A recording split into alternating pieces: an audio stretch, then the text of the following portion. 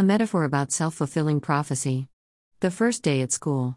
A year ago, a young family moved next door to me with an adorable 6-year-old child.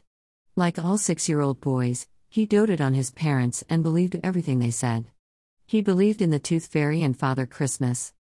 They had moved in September, and soon after, whilst chatting over the fence, his mum told me about the boy's first day at school. He was a quiet and shy child and didn't mix well and was prone to getting embarrassed when being the center of attention.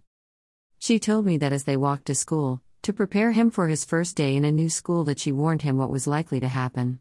She said to him that he would have to stand up in front of the whole class, introduce himself, and tell all the other unknown boys and girls about his life. She warned him that when he stood up and opened his mouth, he was likely to stutter and stammer, and his mind would go blank because he was just like her, and that's what they do.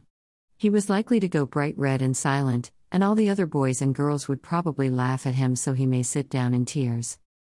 Feeling content that she had warned him, she kissed him goodbye and watched him walk away with a tear in her eye.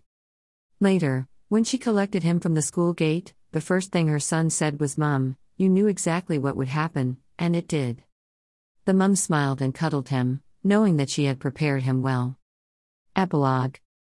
The next year his dad took him to school. Dad believed in a different form of preparation and said to the son that he would have to stand up in front of the class and tell all the other boys and girls about his summer holidays. This time when he stood up, he would beam with excitement because he'd had the best holiday, and would talk confidently about himself because the children would all love to hear his tales.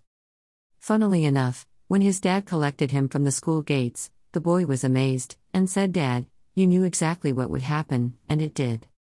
The dad smiled and cuddled him, knowing that he had prepared him well.